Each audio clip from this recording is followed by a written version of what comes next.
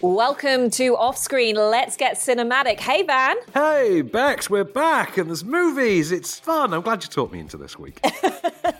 Yeah, I mean, we're in our second week of lockdown.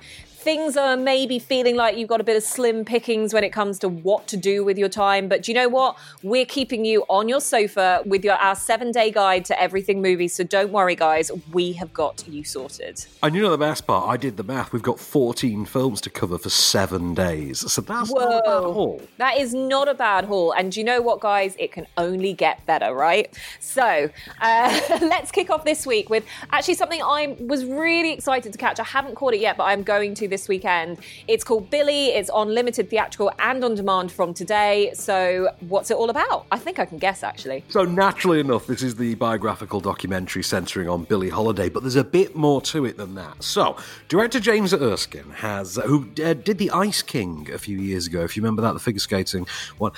He's brought this to the screen. What this represents is a decade's worth of research on Billie Holiday.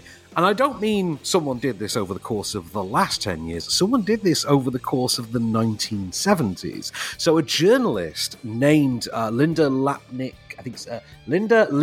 Cool, I think her name is from memory.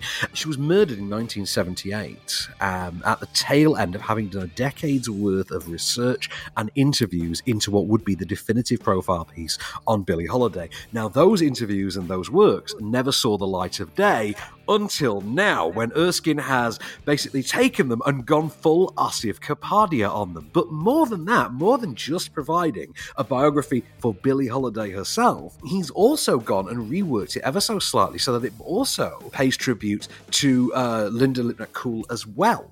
So it is actually a biographical documentary about the lives of two women, one infinitely more famous than the other, one doing a piece on the more famous, and also how their individual stories intertwine.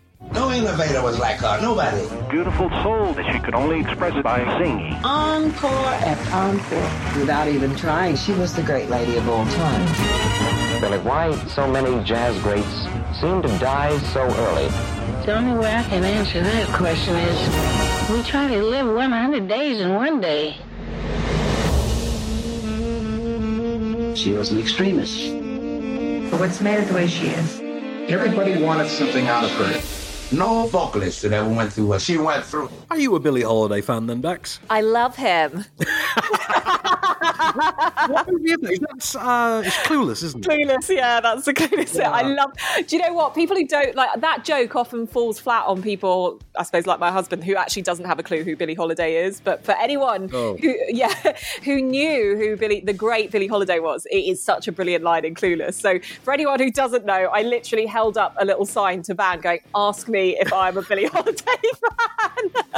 When we pivot to video, we're not going to be able to get away with that, are we? I know. But for now, we'll enjoy it. But yes, a massive Billie Holiday fan. And you know what? I love a good biography. I also love the fact that you're comparing it to kind of Asif Kapadia territory. Amy, because the thing about what Asif Kapadia did, and I've said this before, is that he really changed the game in terms of the format in which you emotively can get involved in a documentary. Yes. And if this is following suit with that, then I can only imagine that it's going to be an incredibly immersive experience. Oh, it very much is. It's a must-see not just for Billie Holiday fans, but like yourself, fans of the musical biographical documentary form, wanting to see something different done with it, like Kapadia did with Amy, which was now an astonishing 5 years ago. How long ago did Amy Winehouse die? Because that doesn't seem like 5 years. I think she died in like 2011. I think it was really something early. Like that? Yeah, something crazy like that. Well, this is like Kapadia's work. This is really intricately constructed. This is a lot of new acts. There's a lot of behind-the-scenes material that we've never seen before. A lot of personal recordings, things like that, played out over these 1970s interview recordings, which are at once very candid, but also very authoritative, very authentic, and they really add to what becomes this sort of emphatically compelling story. Because I asked specifically to cover this in the Morning Star this week because, as I justified, I just don't know anything about Billie Holiday. And it would be, I'm going to be more interested because this is someone I know very little about. I'd like to know that story. I'm glad I did, because it is an interesting story and it's filled with heartbreak and triumph and tragedy and in equal measure. But the fact, though, that it takes the time to pay its respects to Cool along with Holiday along the way, and like I say, even intertwines those two female subjects. I really love that. I love that it's done not only with delicacy, but with respect. I think it's genuinely unmissable stuff. I think you if you liked Amy, you're going to love this as well, I think. Yeah. And do you know what? In my household, we've started what we like to call documentary Mondays, which is, if we're going to watch anything, we're going to dedicate one night a week to documentaries. And this is top of our list for Monday night. Does this have anything to do with the coincidental acquisition we have of the CNN The 90s documentary, which I know you both enjoyed? I have very much enjoyed that. So where what you've actually given me is 60s, 70s, 80s, 90s. I'm working backwards because I was like, no, I just want to look at the technology. I started with the 90s and then went back to the 60s. I'm on the 80s now. I also started not at the beginning of that, the whole series. I started from the Steve Jobs Microsoft big battle and then working my way backwards. So yeah, it's amazing. Oh, it's a wonderful documentary series. I hope they do a noughties episode. Miriam and I watched the music one, the 90s music one, and the the TV episode, which was very good as well. I'm coming on Seinfeld, Sopranos, I'm coming on to the TV one, but I have to say, with the music one, Alanis Morissette has aged so well. She is beautiful now. Morissette be looking good. Yes, she does. So let's talk then about a very, very different film to Billy. Wow. Yes. One that we've both seen this time. So Rent-A-Pal. New movie from writer, director, editor, producer John Stevenson, starring, what's his name now? It's Brian Landis Falkins, I think his name, and none other than Wesley Crusher himself, Will Wheaton. So, Rent-A-Pal, Miss Perfect, would you like to take it away? Oh, okay. So it's set in the 80s. It is the story of a guy who he's 40 years old. He lives at home with his mother who suffers from dementia. He, in his heart of hearts, is a very caring guy, and he feels that he is unlucky in love. And so we obviously did not have Tinder or virtual dating or anything like that back in the day. What you had was, I think it's called Rendezvous for You or something. VHS dating, isn't it? Yeah. But it was a really cheesy way. You'd go in and you'd film yourself, and then those tapes would be sent off to whoever you might match with. And they have a little notebook which you write down your notes in, and then you try and pair up with said potential match. Anyway, so it works both ways. And obviously he was doing this and looking at some girls that he quite fancied, and vice versa, and always going into the office and saying, is there a match? And unfortunately, never kind of paying off. But one day when he goes in, he picks up another VHS, which is called Rent-A-Pal, starring essentially just a guy in a very odd tank top and it's like a blank void, doesn't it? It looks like the current set of Last Week Tonight, but it's just with an armchair and a white void. Yeah. And Will Wheaton in a wool vest and a nice button-down shirt underneath. Absolutely. And he just suddenly becomes not your lover, but your friend. And this takes its own very sinister turn, as you'll find out. Hi, I'm Andy. Thanks for being here today. Well, let's cut to the chase. I'm here to be your friend. How's that sound? Sounds great, Andy. All right, that's great. Well, I am excited. I am really excited. I mean, I gotta be honest with you here. I have been waiting for this moment for what feels like forever. And gosh, I am just so pleased that you decided to take this journey with me. We're gonna get to know each other. We're gonna talk about whatever you want. But more than anything, we're gonna have some fun. And hopefully, it's the start of a beautiful relationship. What do you say?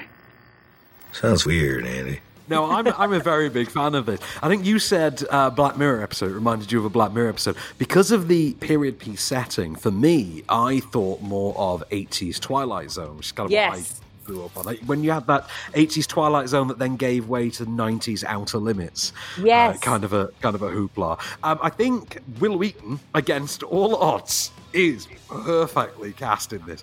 I think he's great fun in this. A lot of mileage comes out of just how brilliantly sinister a very cheerful Will Wheaton is. But I think Brian Landis Falkins as well I think he's great. I think it's a very balanced, very careful performance. I think he has a lot of the weight of the film put upon his shoulder.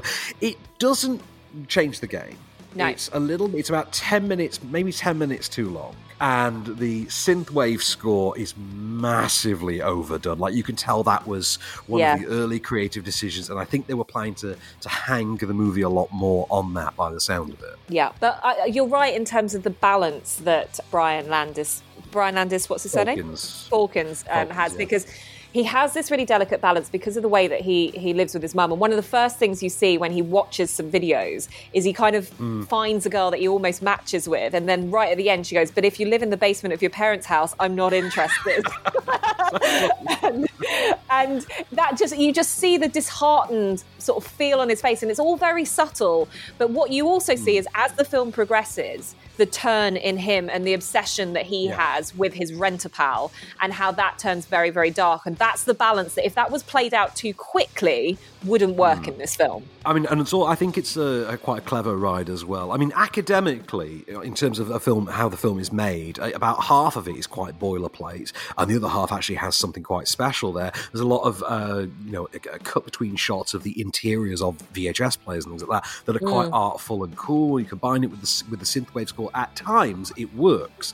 But like I say, it's just nothing particularly groundbreaking in that regard. Having said that, it is self-aware enough to know that, and it does simply allow you to go with it and have a good time. So it's not going to change the world, but it will give you a good time in said world. It's got a lot of darkly sinister laughs to be had. There's some schlock value. I had fun. Yeah, and I think, you're right to mention The Twilight Zone, The Outer Limits, and also Black Mirror. If that is up your street, this will be well worth your time to watch. So it feels like an extended episode of one of those, but very much enjoyable at the same time.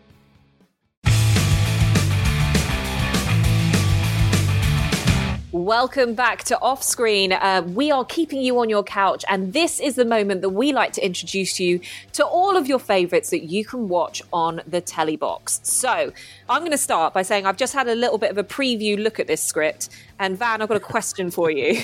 Why, not that I'm overly adverse to this, but why on earth is it such a sausage fest this week? But you know what? We can't be blamed for that. That's the people at the TV networks and the movies they choose to show. Like this week, I think we managed 1.5 female-centric films, and that's only because I think Sweet Home Alabama clashed with something better, and also, really, you want to talk about Sweet Home Alabama? No. Do you know what, Van? You know what? You're going to have the Me Too movement on your case any moment now, so I'm just going to say... Well, before they get to us and bust the door down, let's start with Saturday night. 10:20, a bit of a late one for this, because I would have considered this a bit more of a family film. 10:20, Saturday night on BBC One. And this is 2015's Ant-Man, starring Paul Rudd making his debut in the Marvel Cinematic Universe. He is, of course, Scott Langley, reformed ex-con, who gains the ability to shrink down to microscopic, literally the size of an ant, but also retains the proportional strength and speed of a human being, but also can communicate with ants. I've got a clip for you of what happens when his new crew, have to team up with the owner of the Ant-Man suit, Hank Pym, as played by the fantastic, and I say that because I got to interview him for this, Michael Douglas. Thank you for the coffee, ma'am. It's not too often that you rob a place and they get welcome back. Because we just robbed you. You know that he was arrested for stealing a smoothie machine, right? 2 smoothie machines. Are you sure they can handle this? Oh, we can handle it. We're professionals. You'll forgive us if we're not instilled with confidence. Well, hey, everybody, just kick back and relax a little bit, man. We know our business. We broke into this spooky-ass house, didn't we? I let you. Well, one could say that I let you let me. Look, it's okay. They can handle this. Yeah, we can handle it. You got their credentials? He's in the system. I'm in the system? You're in the system? The system? Yeah, we're doomed. Okay, I'm going to say that Ant-Man is one of my favourite Marvel movies. I howled with laughter throughout this.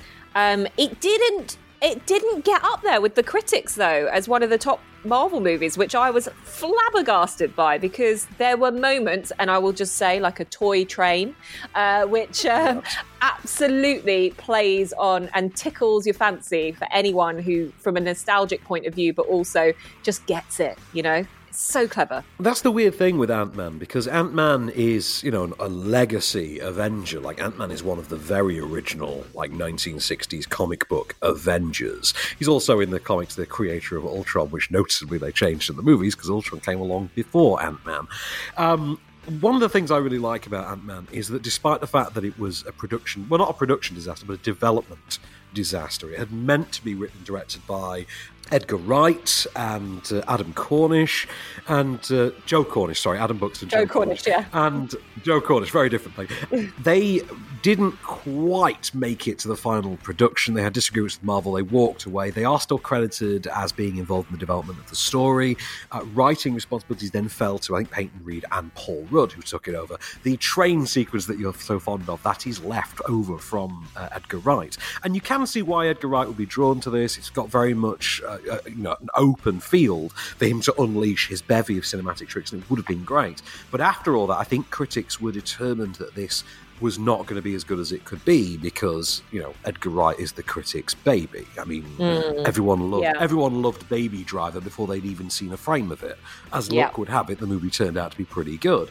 But in the case of this one, I think the knives were out for this because it was going to be an Edgar Wright film and then wasn't. They gave it to the guy who made Down with Love, and people were naturally against that. But it is a boilerplate heist movie in the Marvel Universe, relying heavily on the comedy of Paul Rudd and Michael Pena, which is more than good enough for you and me, clearly. Yeah, 100%. And I think it's such a shame to learn what you've just told us about, you know, I suppose the politics behind it.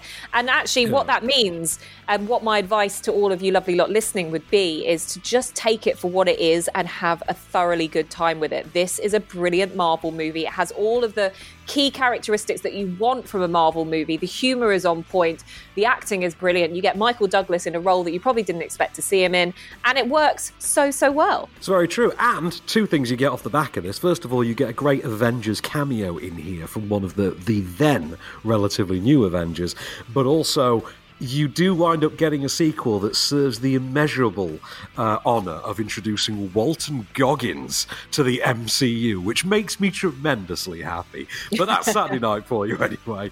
Sunday night, how do you feel, Bex, about the combination of Sly and Arnie? Do you know what? This is groundbreaking. For a kid of the 90s, this is groundbreaking partnership for me. And also, don't forget that there is also the 90s rapper 50 Cent in this as well. Is he 90s? Would you say he's 90s? I don't know. Is it late? I think he's 99, 2000s. So feels like about then, doesn't it? Feels like millennium kind of time. He can drop in. But look, I actually haven't seen this movie. We are talking, of course, about Escape Plan. But I haven't seen this movie, but I loved the concept of it. And I loved the idea because it was like Prison Break, but with Stallone and Schwarzenegger. That is exactly what it is. So it's roughly the prospect of Prison Break. So, the concept of Prison Break. So, Film 4, Sunday night, 10:50. Do watch this. It's a nice, tidy 90-minute actioner. Arnie and Sly in prison. The warden is Jim Caviezel from Person of Interest and The Passion of the Christ. And they have to bust out of prison. Oh, and Vincent D'Onofrio and 50 Cent, as you pointed out, are in this movie. So, Stallone is Ray Breslin. He's the world's foremost escape artist. Prisons hire him to be locked up and then escape so that they can plug all the holes in their security, and he is hired to take on a supposedly inescapable facility, using only his natural skill set and nothing else to find his way out, teaming up with a German prisoner, or I think he's German in this case, played by Arnie, along the way. I'll give you a sample of what it sounds like when Stallone goes full Michael Scofield on us. Any break requires three things: knowing the layout, understanding the routine, and help from outside or in. If you know the layout, the weak side is obvious. In Ben Waters' case, it's the secure housing unit. It's located next to an unsecured fire garage. Knowing the guard's routine was the next step. After I knew the routine, all I had to do was pick the day. Cartons contain a thin layer of wax laminate. Lay it over the keypad. The impression will indicate which 4 keys were pressed.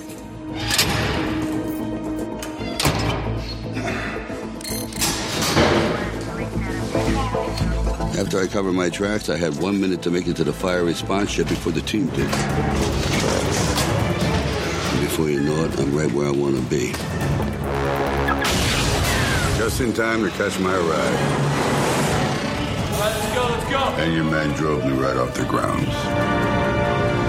This is really actually quite good, and also I can't help but think Sly really could have used this skill set in the movie Lock Up. You know, when he's actually put in prison and tortured by Donald Sutherland? Yes.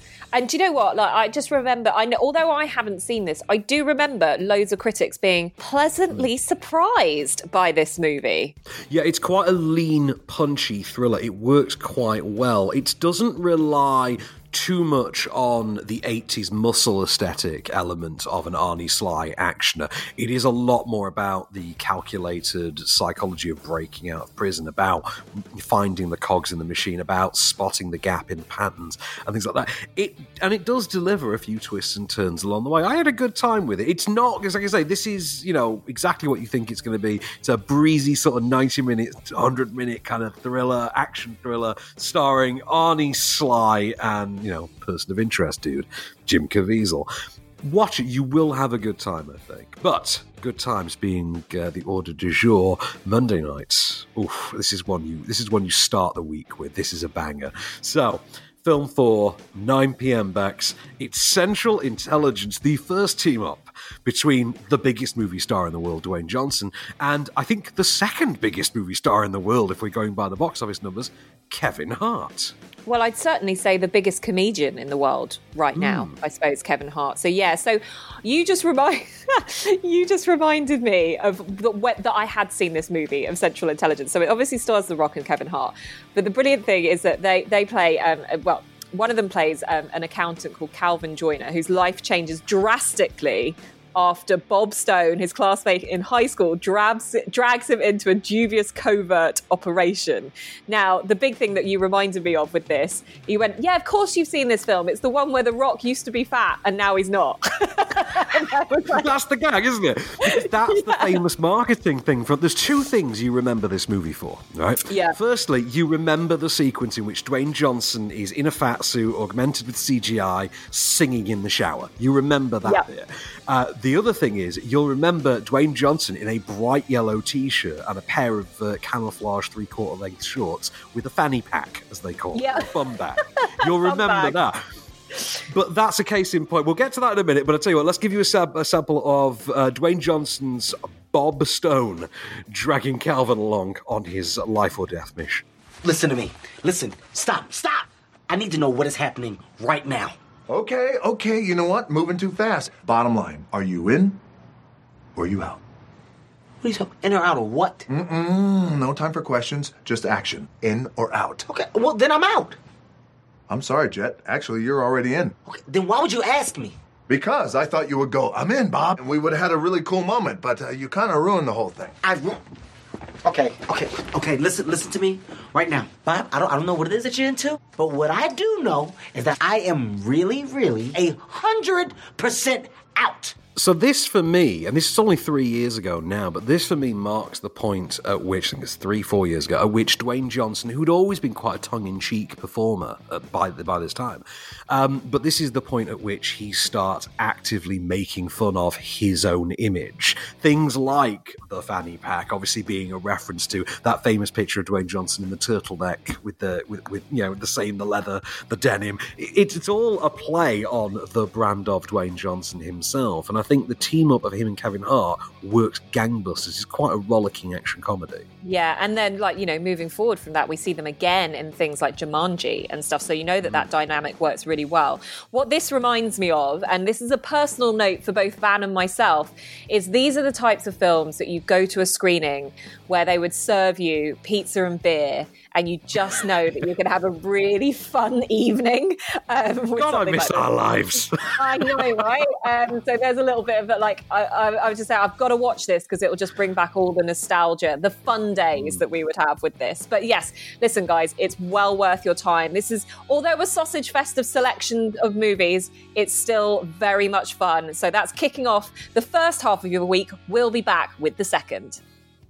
And now it's time for a segment of the show we like to call Off Screen Pays the Bills. Hi, Bex. Oh, hi, Van. How you doing? I am all good. Nothing going on but the rent, as you know. I'll tell you what, Van, I am having, if anyone could see me, I'm having such a bad hair day today, so don't judge, okay? No, but you know what? That does lead us very nicely to our sponsor, who I think can help you out. This is Kitsch Shampoo and Conditioner Bars. I believe you know about them. Oh, yes. They are just a bar away of having a salon quality hair, which is exactly what I need during lockdown. So basically, this bar allows you to basically nourish, clarify, and repair your hair. After just one wash, you're going to notice a real difference. So the great thing about this is not only does it do all these amazing things to your hair, but you look good, you feel good, you love your hair, but also it's a zero waste product, okay? So one bar is estimated to last around 100 washes, which for me, really wanting to go green, is going to save up to 2 bottles of liquid shampoo or conditioner. There's nothing wasteful in this. It looks great. It will feel great. It's something I need to get my hands on, and I hope you guys do too. That sounds like something I'd be up for. Oh, well, I'm glad that you say that, because actually Kitsch has got a 5-day challenge going on. So if you are planning from switching to shampoo and conditioner bars from your normal liquid form, then all you need to do is take 5 days to try out the Kitsch shampoo and conditioner bars, and they will guarantee that these bars will be your new best friends. So if you are ready for beautiful hair and 100% satisfaction guaranteed, then you can definitely share your journey after you try it out on Instagram at MyKitsch and on TikTok as well at Kitsch. And I just want to talk to you really quickly about Free Lunch Coffee, who are our sponsors for this week. They are an organisation who are on a mission to end child hunger from the world. So the idea here is that when a child doesn't have to worry about their next meal, they get to focus on, their natural gifts and their natural talents that will allow them to go out and make a difference in the world. Especially now with, with the state of the world as it presently is. With every bag of coffee that you buy from Free Lunch Coffee, you are supporting a child being fed for 2 whole weeks. So they give away 50% of the money they make to end hunger from the lives of underprivileged children. And the coffee itself is specialty grade. It's certified organic, it's fair trade. They offer a 30-day money-back guarantee. And best of all, they're offering our listeners 10% off as well. They just have to use the coupon code OFFSCREEN, and they can find all of that over at freelunchcoffee.com.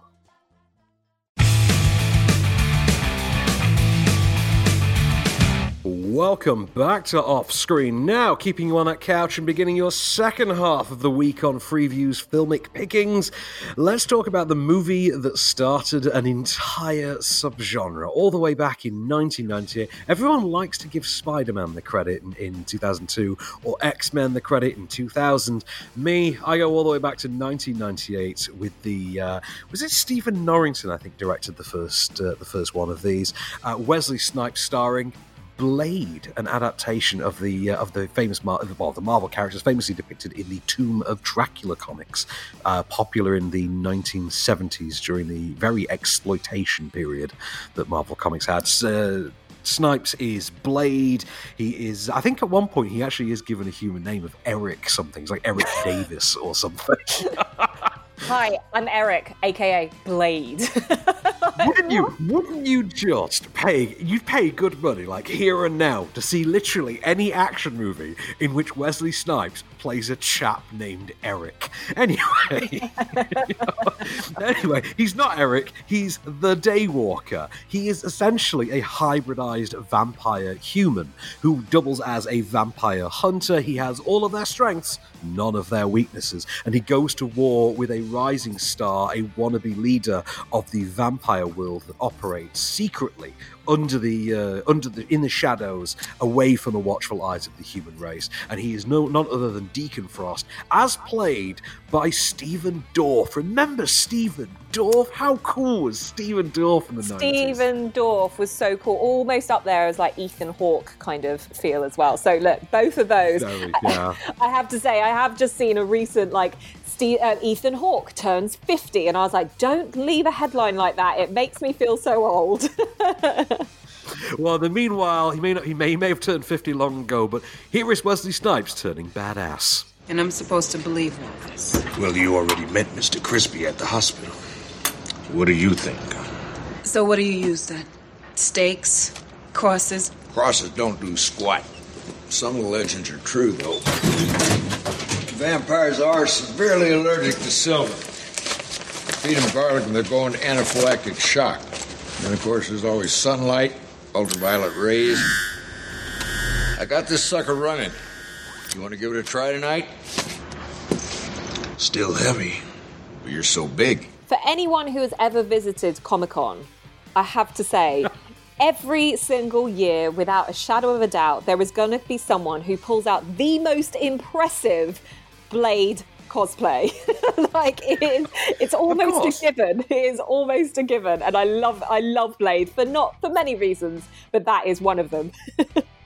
I think the trilogy now is available on, I think, Amazon Prime. Later this week, I think Thursday night maybe, Blade 2 is showing. I didn't spot Blade Trinity anywhere to complete the trilogy, but and I have a soft spot for Blade Trinity as well, even though it's critically lambasted, because Ryan Reynolds being awesome, what's not to love?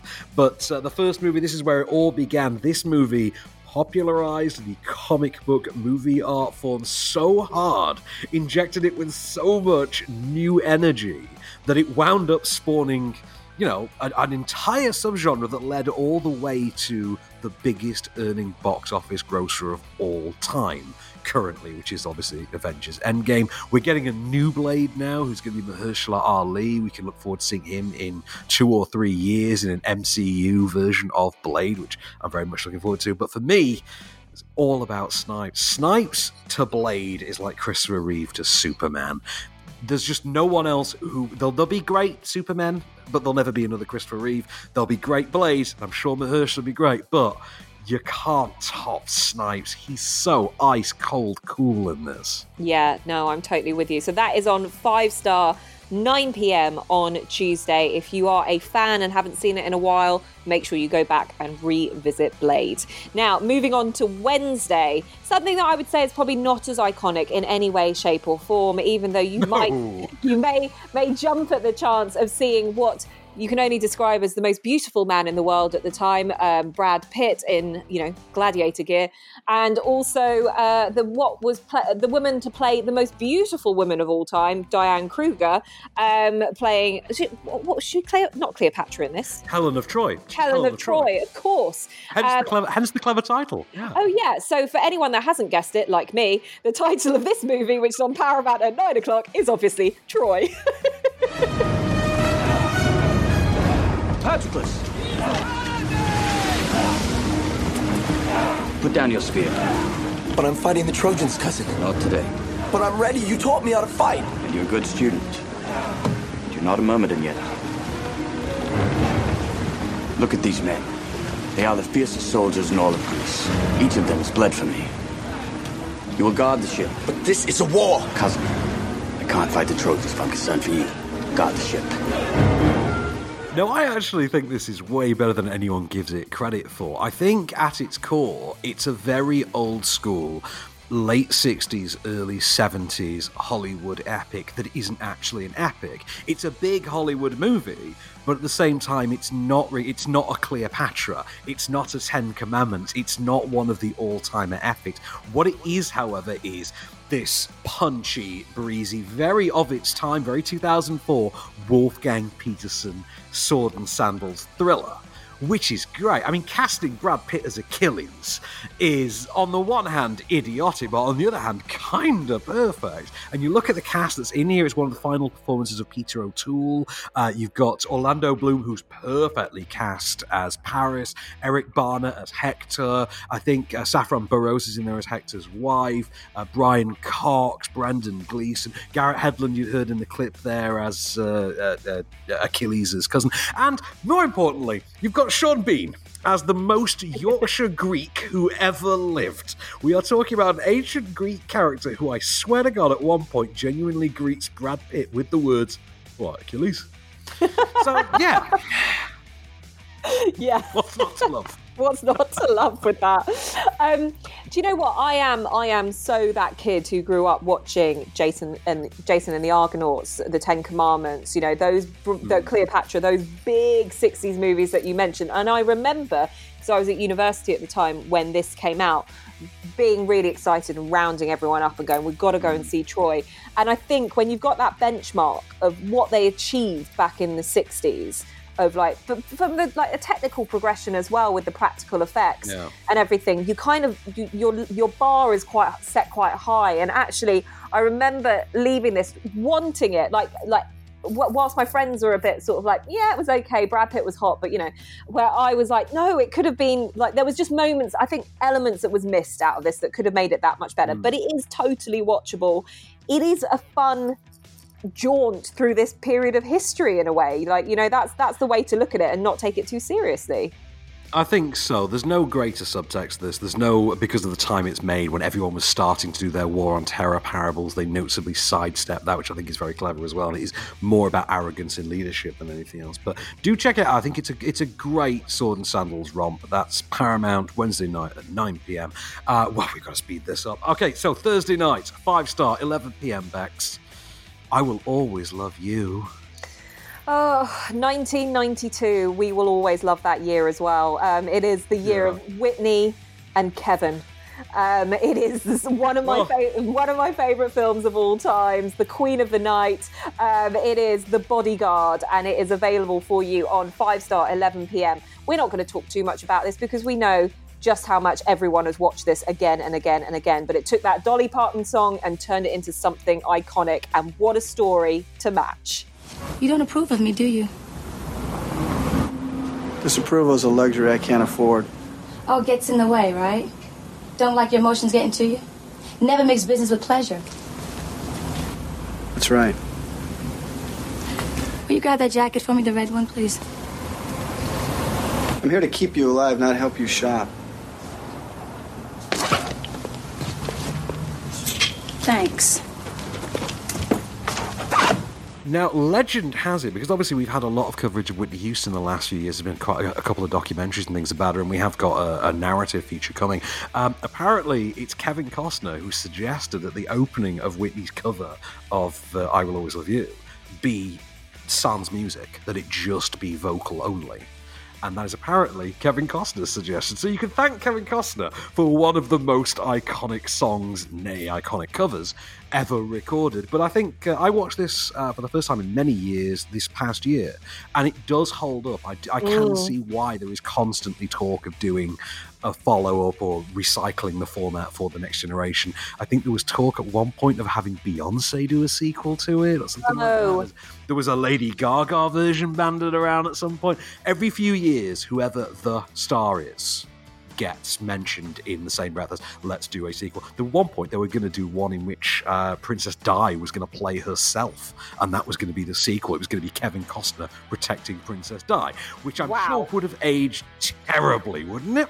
Oh, 100%. But do you know what? Like, the fact that you've said that this holds up is like, that's every reason why it doesn't need to be remade. Just go back, and visit it. There is only one Whitney, and she played Rachel Marin so well. And do you know what? Just don't, if it ain't broke, don't fix it. Before we move on, am I crazy, or is Luke Goss in this movie? Am I remembering that? Was it Matt Goss or Luke Goss? One of them. I feel like one of. Oh, or is it Kemp? Is it one of the Kemps? One of the Kemps or one of the Gosses is in this movie, and I can't remember which. It might be Gary Kemp, I think. It might be. That's going to bother Yeah, that's going to bother me as well. Thanks for that. Right, shall we move on? It's either a Kemp or a Goss. We'll figure it out. But let's move on to Friday, round out the week. With a bit of, how about we go for a paddle in shark-infested waters? It is The Shallows, Juan Collet-Serra's 2016 survival thriller starring Blake Lively as a surfer trapped on a buoy, being surrounded, circled, and hunted to death by a killer shark. Stop! Stop! Get out of the water! Get out of the water! Get out! Stop! Go back! Shark! Don't worry about it. There's small sharks here. Stop! Stop! Get out of the water! Get out! Go back! Get out! I haven't seen this movie, but that trailer... No. And I'll tell you why. That trailer was painful to listen to. There's a lot of shouting there.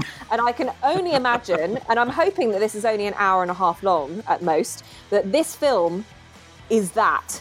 That is what I imagine it just to be. And I can't see, and quite like the film, is it Buried with Ryan Reynolds? I'm like, there has to be some hell of a magic formula to get Blake Lively off this buoy, and don't take that in the wrong way, it's not what I'm saying.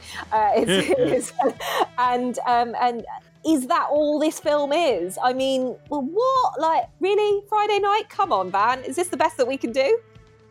Oh, I'm going to hook you up with this film. This film is great. This is a really rousing, pounding thriller. It has got gumption. Blake Lively, I think, is great in it. I think Juan Collet-Serra stages and just directs the hell out of it. I think for what it is, which is effectively, woman versus shark, I think it's actually quite suspenseful and takes you in directions you wouldn't quite expect. Also, it does give her a someone to interact with, its own Wilson, if you will, in the form of none other than Steven Seagal. A seagull who she names Steven Seagal, which is, that's a gag worth the movie on its own. So next Friday, Film 4, 10:50 p.m. I cannot recommend highly enough you venture into The Shallows with Blake Lively. It is definitely a good time. It's definitely worth a ride. All right, well, I'll report back and let you know what I think.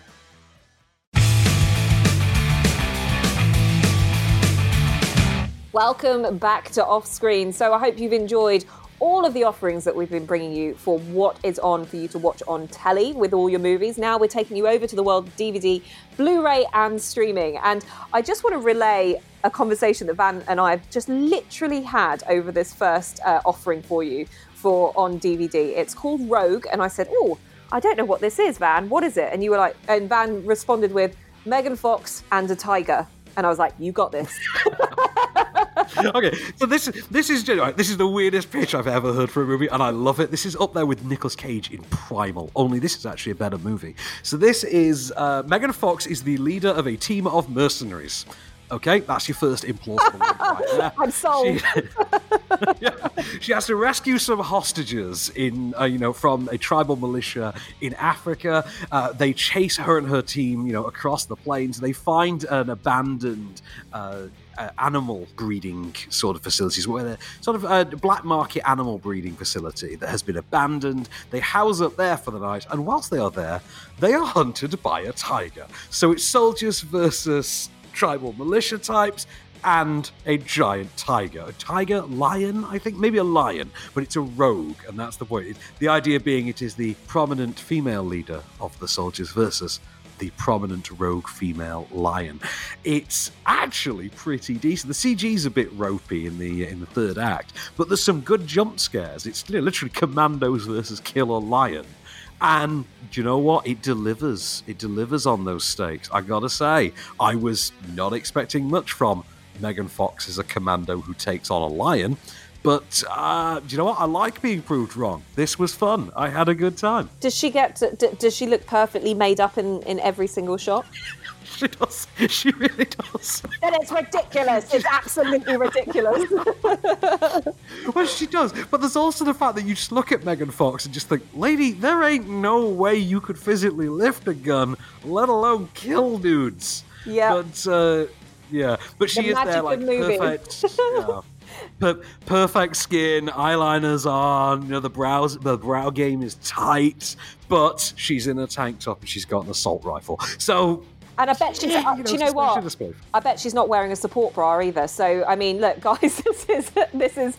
If you want something that is unrealistic, but obviously one for the boys and very much fun, don't shake your head at me like that, Van. You know, it's like that's just a practical thing that I had to drop in there. I'm just saying, let's not start grading Megan Fox movies over the practicality of her underwear. Otherwise, we'll be here all day. Anyway, something a bit more satirical, a bit fun as we move over to streaming. Now, Rogue is available on DVD and Blu-ray from Monday, November the 16th. So over on streaming, from this coming Sunday, a movie I liked very much. I'm not sure where you sat on this one. This is Sorry to Bother You, which is a movie starring Lakeith Stanfield, Armie Hammer, Danny Glover, Tessa Thompson. It's a movie about a young black man who takes a job in a call center where he discovers that in order to boost his sales, he has to adopt his quote-unquote white voice, which is provided by David Cross in voiceover. And his newfound overnight success in adopting this voice soon leads him into the dark, seedy underbelly of capitalism itself. Hey, young blood, let me give you a tip. Use your white voice. Man, I ain't got no white voice. Oh, come on, you know what I mean. You have a white voice in there, you can use it. It's like when you're pulled over by the police. Oh, no, I just use my regular voice when that happens. I just say, back the fuck up off the car and don't nobody get out. All right, man, I'm just trying to give you some game. You want to make some money here? Then read the script with a white voice. People say I talk with a white voice anyway, so why ain't it helping me out? Well, you don't talk white enough. I'm not talking about Will Smith's wife. I'm talking about the real deal, like this young blood. Hey, Mr. Kramer, this is Langston from Regal View. I didn't catch you at the wrong time, did I? This film, I remember, was actually touted initially as like there might be some awards sort of backing for this. There was. I think in actuality it did turn out to be a bit too weird, I think, for even the Academy. I think to compare it to anything, you'd have to be looking at things like Being John Malkovich, the work of Spike Jonze, and things like that. The way it plays with convention, the way you can have a film inside of a film, the way you break the fourth wall, the way you play with reality itself. Now, it's the debut of writer-director Boots Riley, who I think was something of a conceptual artist before this. A conceptual artist and a DJ, I think. And I think it's a hell of a debut. I think it's, like I say, something comparable to the work of Spike Jonze, the work of Charlie Kaufman, people like that. I think it's something that sits nicely on there, and it does go in all sorts of absolutely bonkers direction. There's a reference to Pinocchio in here that might be one of the most mind-blowing things I've seen in a movie in the past 10 years, but a lot of it hinges on just how great Lakeith Stanfield is in the role, and the way he kind of works as the audience POV and constantly displaying this dumbfounded reaction to the absurdity of everything going on around him. It's like nothing else you've ever seen. But you know what? It's on Netflix, so try it. If you don't get into it within half an hour, do switch it off because it's not for you. But I think if you like things like Being John Malkovich, definitely check this one out. Now, you might have to help me with the next one, Bex, because I never saw The Princess Switch with Vanessa Hudgens. Oh, don't worry, I've got you sorted. So it's like every year, Vanessa Hudgens, who can't get a bigger and better job, turns to Netflix and goes, listen, I'll be your girl for all seasons, but I'll particularly be your girl for Christmas. And you know that Christmas is here when Vanessa Hudgens steps onto the silver screen for this. So she plays a baker, right? In the first one, she plays a baker who has a doppelganger who's actually a princess, and they swap lives. You have seen this. It makes sense now. Yeah. No, I've seen The Parent Trap, so I know roughly how this works. Yeah, so, and it's very schmaltzy. It's so candy cane coloured. I loved it because it got me out of some dark times whilst I was stuck in a studio for hours on end with nothing else to do. So, so it's returned again. It's returned again. And basically... The Princess Switch, it's not 2, is it? It's just The Princess Switch switched again. I can't wait for this to come out because it is brilliant. Brilliantly bad. And basically the princess, or should we say the Duchess, Margaret basically inherits the throne to Montenegro. God knows where that is. Is it Montenegro? Is that where she's going to be the heiress to? Montenegro. I can't remember. Montenegro. Oh, yeah, okay. Yeah, and basically she hits a rough patch with her boyfriend, so it's up to her double, Princess Stacy, to get the star-crossed lovers back together. Now, one thing I will say about this, which I've just seen, is any EastEnders fans out there, and this might be a reflection that you might not think the sequel is going to be as good as the first. Ricky Norwood, aka Fat Boy from EastEnders, who got it seems to be in this. I have no idea. But hey, look, I thought you were going to tell me that Adam Woodyatt turns up in this or something. In which case, I was like, Todd Carty's in a Netflix movie. Something like that. No, just Ricky Norwood. And last time we saw him, he got crushed in a car at a junkyard. So he was never seen again from EastEnders. Sorry, spoiler alert from about 3 years ago. But this is where he's been. He's been waiting for his moment to be with Vanessa Hudgens in a Christmas movie. And he'll get that moment this Sunday, November the 15th, same day, Sorry to Bother You. Moving ahead to next Thursday, and this is only because I have a ridiculous soft spot for this movie. Its theme song is by probably my favourite band ever, the Eels, and it stars an at his peak Sean William Scott, Breckin Meyer, Tom Green, back when Tom Green could get roles in films, and DJ Qualls. It is, of course, 2000's Todd Phillips introducing movie. It is Road Trip, in which Breckin Meyer makes a sex tape of himself cheating on his girlfriend and then accidentally mails the tape he made to said girlfriend, only to have to set out on a road trip, hence the clever title, to retrieve the tape before she can see it. Hey, Tiff. It's me, coming to you live from Ithaca, New York. I thought I asked you to mail this yesterday. I miss you. Yeah, you did. It was on your desk. I mailed it this morning. Barry, fast forward to the horny stuff. I got a girl. Is this the kind of you've been sending Tiffany? Named Tiffany. Oh, my God. Oh, God. No. Oh, God. Wait a second. Tell me you mailed the Beth tape to Tiffany.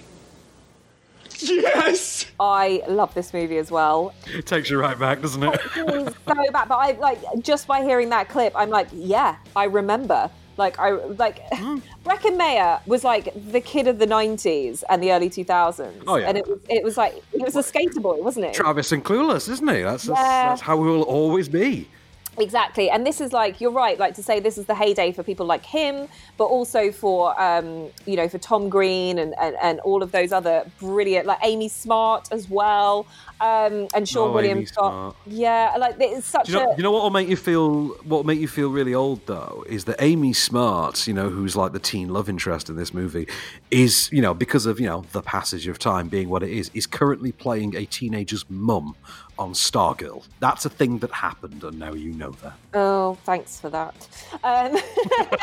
What happened? The question I've got is, what happened to Tom Green? I can't quite remember.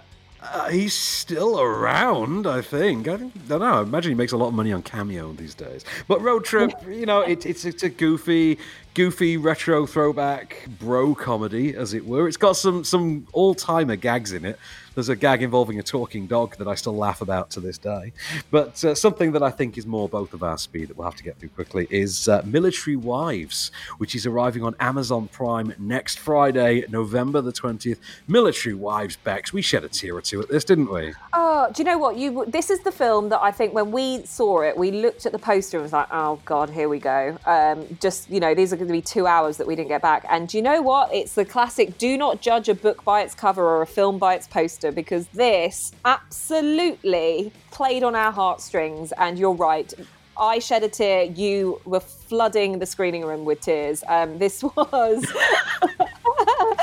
is a brilliant movie about a group of military wives that set in motion the idea of setting up a choir that whilst their husbands and partners were away on tour duty to pass the time, they created a choir which went stratospheric essentially and became something that military wives on different bases all over the UK in real life are actually doing now. It's a hell of a film. I think it's got the brilliant pairing of Kristen Scott Thomas and Sharon Horgan, which is not a combination I ever would have considered normally. It's like, you know who should pair with Sharon Horgan? Kristen Scott Thomas. Yeah, get the lady from The English Patient. That's just rife for laughs right there. But she's surprisingly funny. Like, Kristen Scott Thomas really does play on her own stiffness, I think. Sharon Horgan plays to type, but I think Kristen Scott Thomas plays on her own perceived stiffness.